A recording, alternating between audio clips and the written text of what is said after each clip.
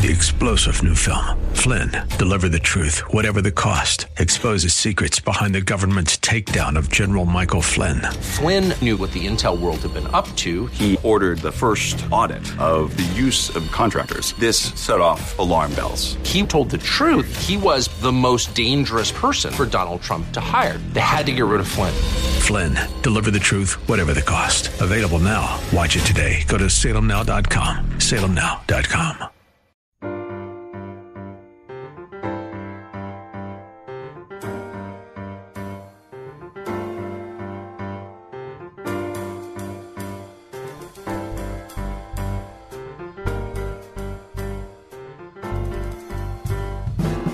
Welcome to His Life Revealed with Pastor Todd Granger of His Life Fellowship in San Antonio, Texas. We're glad you've chosen to join us today. Our passion at His Life Ministries is to help believers know Him and show Him. So we keep it simple. It's just about Jesus. Our prayer is that the Holy Spirit will make His truth plain to you so you can walk in freedom and enjoy the life of union that God has designed for you to live. And now, here's Pastor Todd.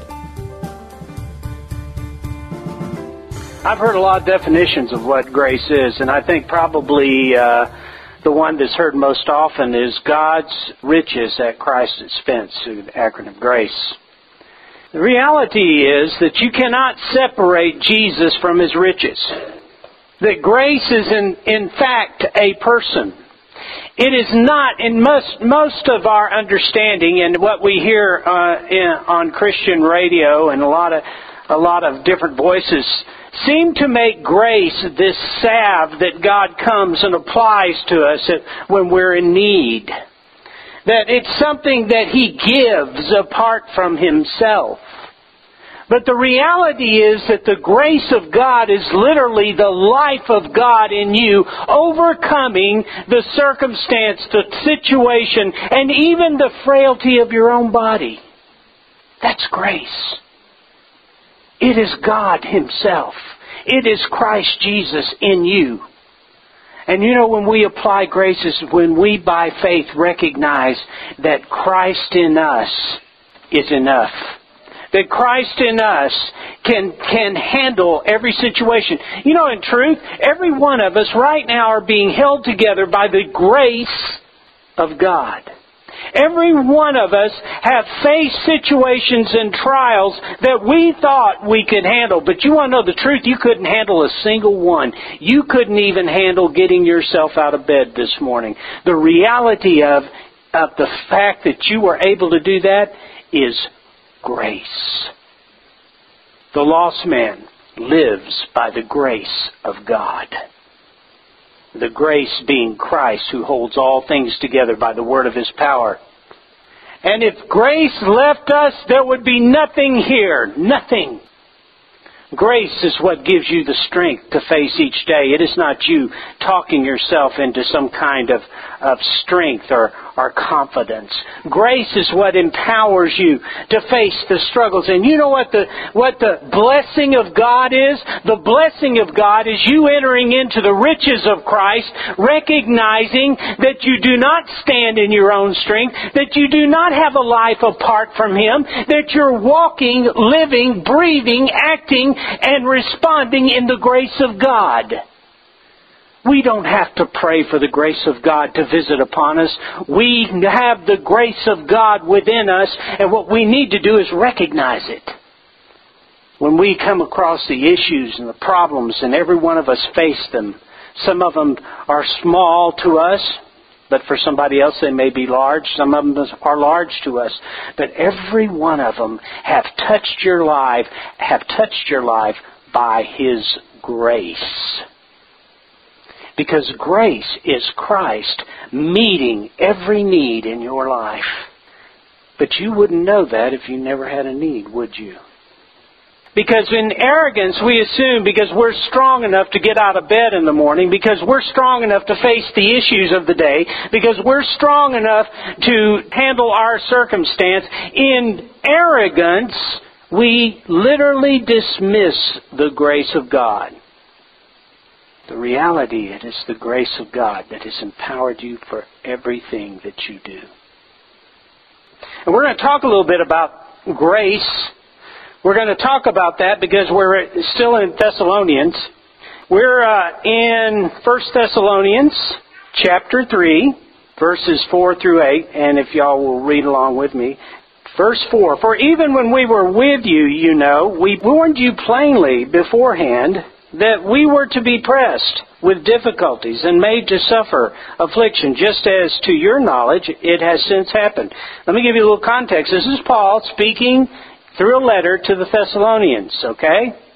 And Paul was driven out of Thessalonica, and he is currently, as he writes his letter, he is currently in Corinth.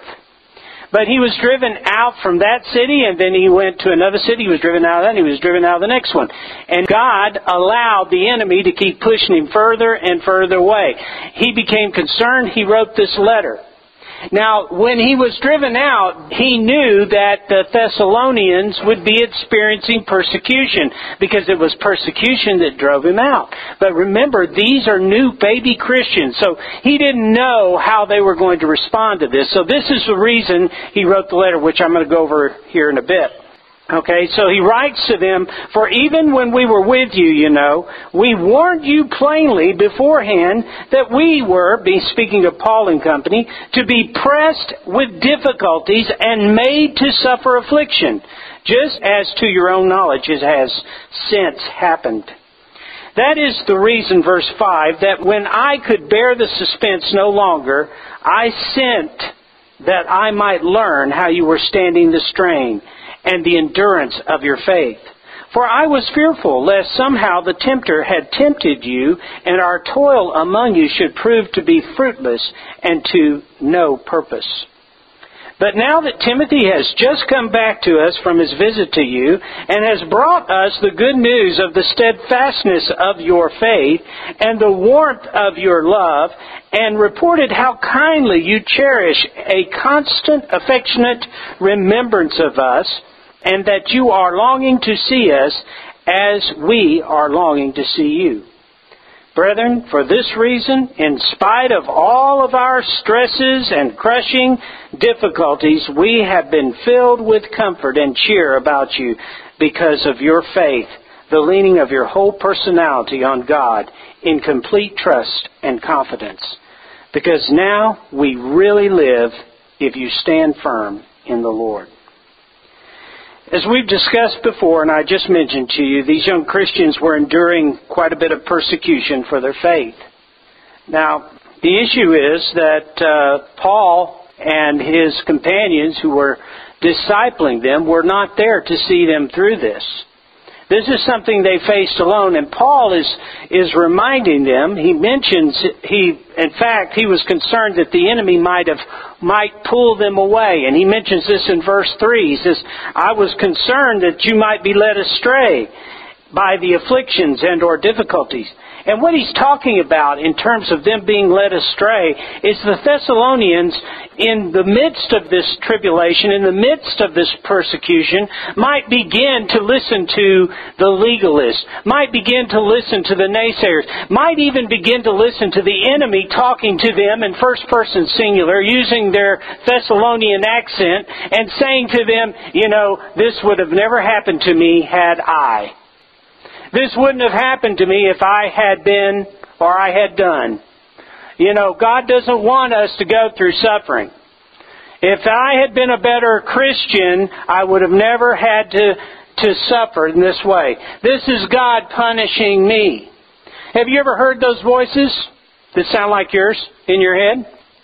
Well, it would not be true in this case. It would not be true.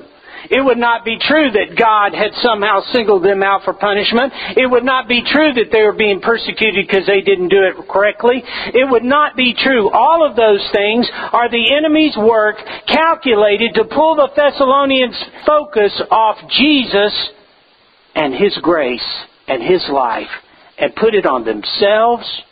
The enemy's big on blame.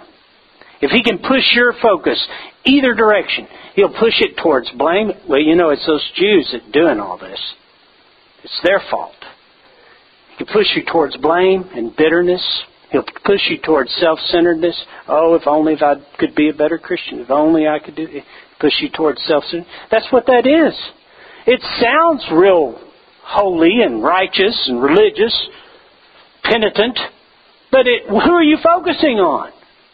You.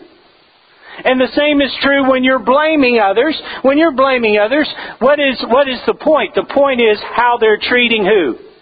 Me. In either case, the focus wouldn't be Jesus, and guess who would be their salvation? It wouldn't be Jesus, would it? Be them. It would be them. Now, if their faith had fallen, then they would immediately be looking for a way to escape their persecution, their trials. The enemy would have pulled them away from the focus of Jesus. The Thessalonians might have believed the lie, but if they had, they would have lost the truth within them. They would have lost the focus of Christ sustaining them. They would have lost the truth that persecution that was coming against them was not against them personally, but against the life that was within them. And listen, as we go forward in this, you're going to see something that really isn't going to make a whole lot of sense to most Americans. And that is that persecution is normal. It's normal. Let's look at verse 4. He says, "For even when we were with you, we warned you plainly beforehand that we were to be pressed with difficulties and made to suffer affliction, just as to your own knowledge it has since happened." You see, if theirs was a religious experience, if it was based on something other than the work of the Spirit, they would have dropped out after taking one look at Paul's scars, after taking one look at Paul's situation and what he'd come from, after listening to Paul tell about and he says right here, he told them, talking about how he had just come from Philippi having been beaten with rods. Now, no, his back hasn't healed up yet. I'm sure that they helped dress the wounds. They knew what was going to happen. They knew what they were getting themselves into. And you know what? They knew persecution would come. They knew it. They saw him driven out. Now, the reality of that is that if they didn't have a true relationship with Christ, if they had not been seeking Him, they wouldn't have lasted. You remember the parable that Jesus tells in Mark chapter 4, where He talks about the sower and the seeds? Mark chapter 4 verses 16 and 17 says, "And in the same way the ones," that is the seed, "sown upon stony ground are those who, when they hear the word, at once receive and accept and welcome it with joy." Verse 17, "And they have no real root in themselves. And so they endure for a little while. Then when trouble or persecution arises on account of the word, they immediately are offended, become displeased, indignant, resentful, and they stumble and fall away." Did you hear those words? Because that describes a person whose focus is what?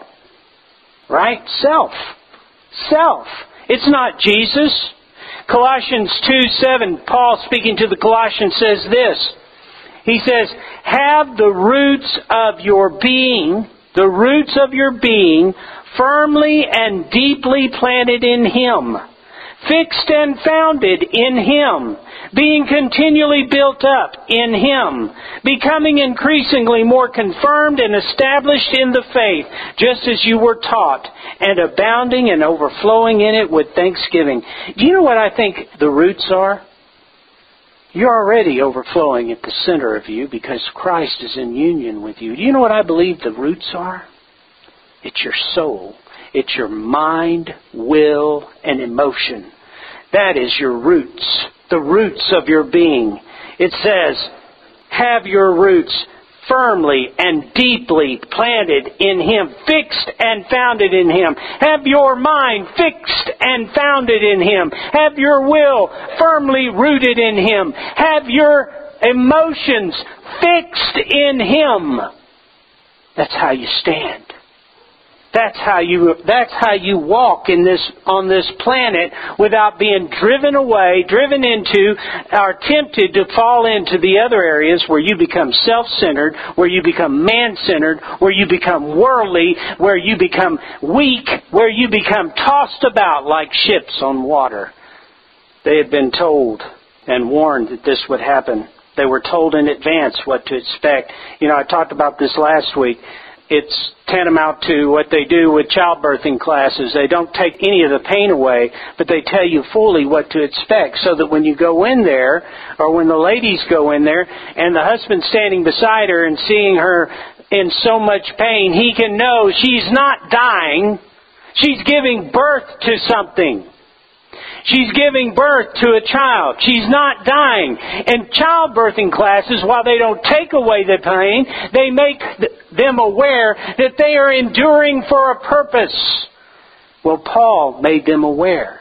Paul let them know that persecution was to be expected. It is normal. 1 Peter chapter 4, verses 12 through 14. Beloved, don't be amazed and bewildered at the fiery ordeal which is taking place to test your quality, as though something strange, unusual, and alien to you and your position were befalling you. But insofar as you are sharing Christ's suffering, whose suffering are you sharing? Christ. I thought it was all about us. Insofar as you are sharing Christ's suffering, rejoice, so that when His glory, full of radiance and splendor, is revealed, you may also rejoice with triumph, exultantly.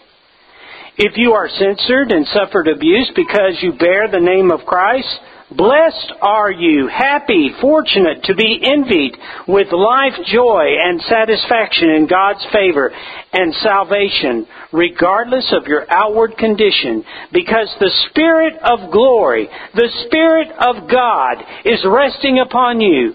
On their part He is blasphemed, but on your part He is glorified. Trials come to prove, to purify, to display the glory of God through God's strength in our weakness. Now, when I say to prove, it is this. It is to display the truth of who you are. It is to prove to you who you are. God allows trials in your life so that you can know that you have a life within you that can be revealed. It is stronger. It is greater. It is of much greater reward than what this world will give you. It is who you are. But you know what?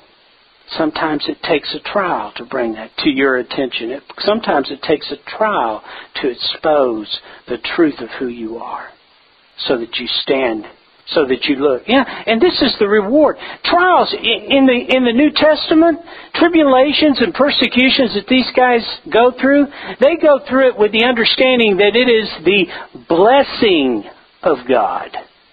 Wow, there's a new concept. They literally believe it is the blessing of God that God would allow them to see the strength, the power, the life of Christ stand in the face of trials. Well, you say, well, I don't know if I could do that, but here's the reality of it. You don't. You don't. Trials come to reveal the truth of what is within us.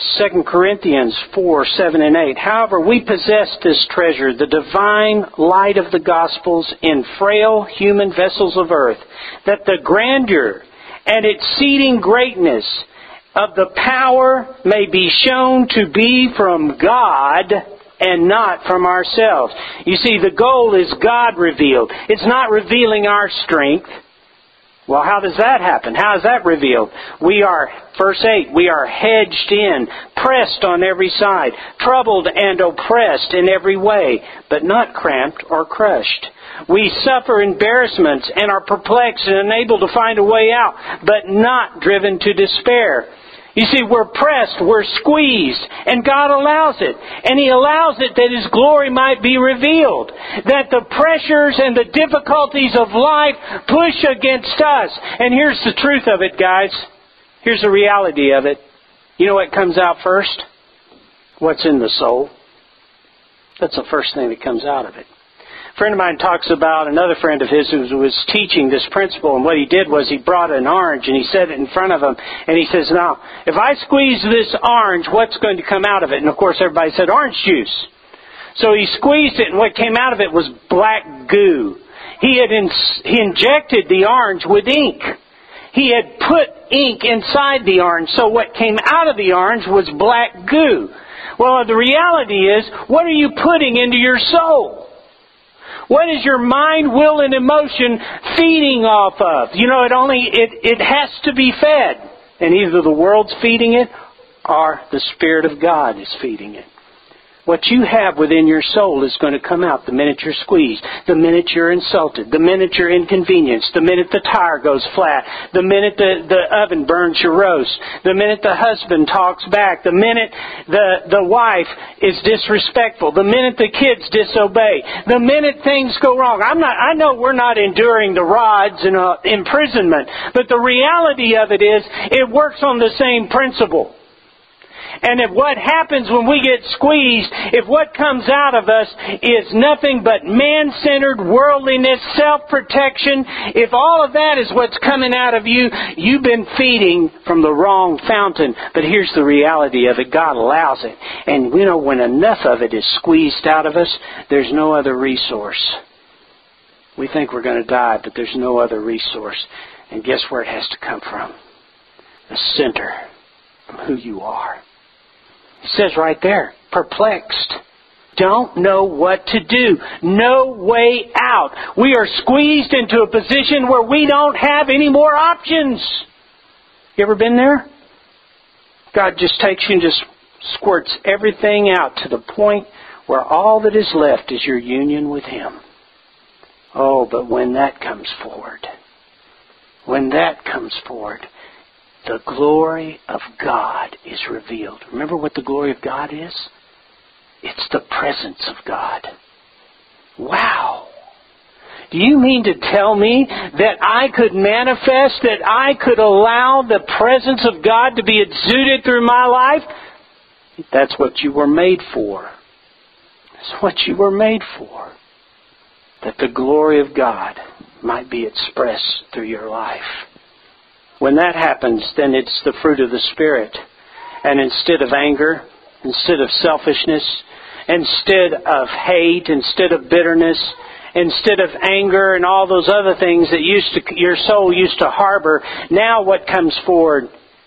Love, gentleness, faithfulness, self-control, kindness, the fruit of the Spirit. Those things are expressed. Pressed and squeezed. Paul continues in verse 5 of Thessalonians chapter 3. He says, that is the reason that when I could bear the suspense no longer, I sent that I might learn how you were standing the strain and the endurance of your faith. For I was fearful lest somehow the tempter had tempted you and our toil among you should prove to be fruitless and to no purpose. You know, as I told you a little while ago and last week, Paul knew that those young believers were enduring persecution. He just didn't know how they were handling it. And whether or not their faith would endure would depend upon their focus. And you remember I used this verse last week, Hebrews 12:2.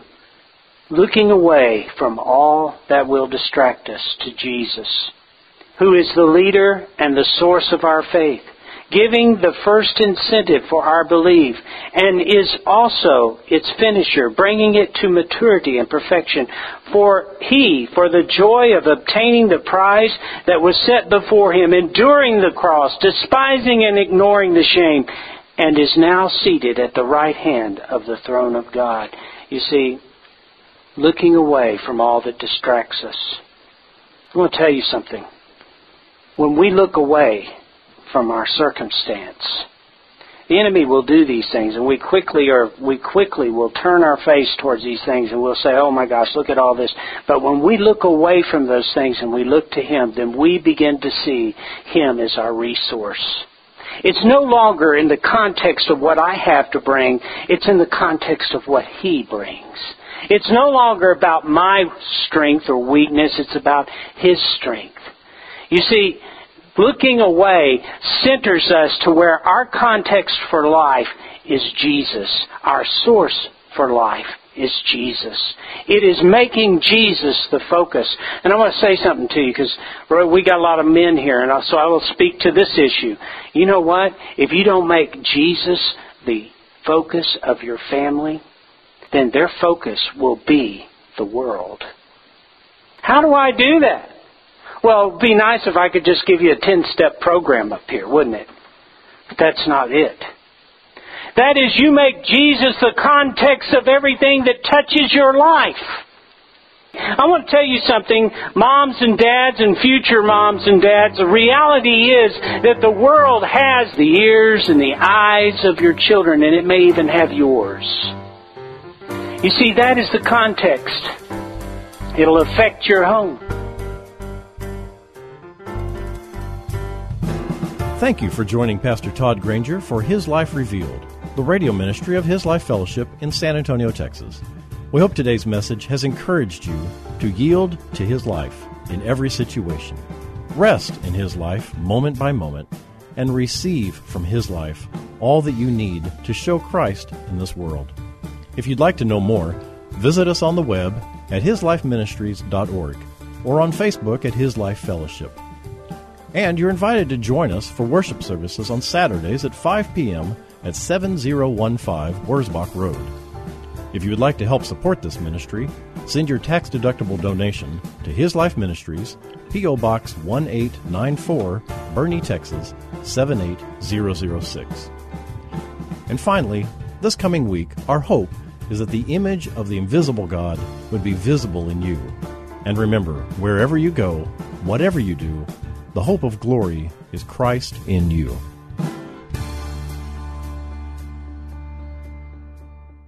Three-star General Michael J. Flynn, head of the Pentagon Intelligence Agency, knew all the government's dirty secrets. He was one of the most respected generals in the military. Flynn knew what the intel world had been up to. He understood its funding. He ordered the first audit of the use of contractors. This set off alarm bells. The explosive new documentary, Flynn, Deliver the Truth, Whatever the Cost, uncovers the facts behind this scandal. Flynn told the truth. He was the most dangerous person for Donald Trump to hire. I find out the worst enemy that I'm going to face in my life is right here in America. They took my assessment and they wanted me to change it. And I was like, I'm not changing it. They had to get rid of Flynn. With in-depth interviews, archival footage, and never-before-seen personal records of the man behind the headlines. I just felt like I was drowning. Flynn, Deliver the Truth, Whatever the Cost. Available now. Watch it today. Go to salemnow.com. salemnow.com.